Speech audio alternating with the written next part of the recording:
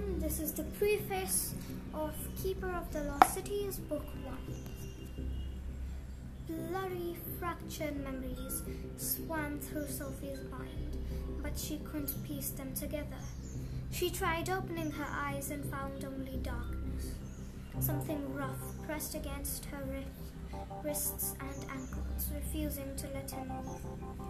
A wave of cold rushed through her as the horrifying realization dawned. She was a hostage.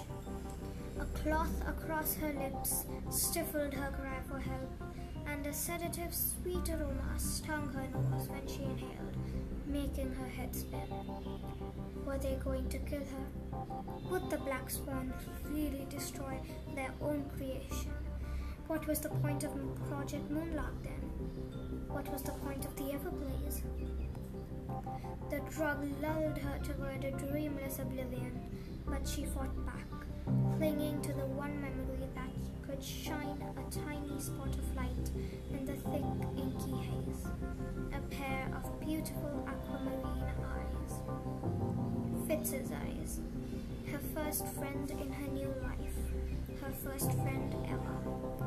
Maybe if she hadn't noticed him that day in the museum, none of this would have happened. No, she knew it'd been late.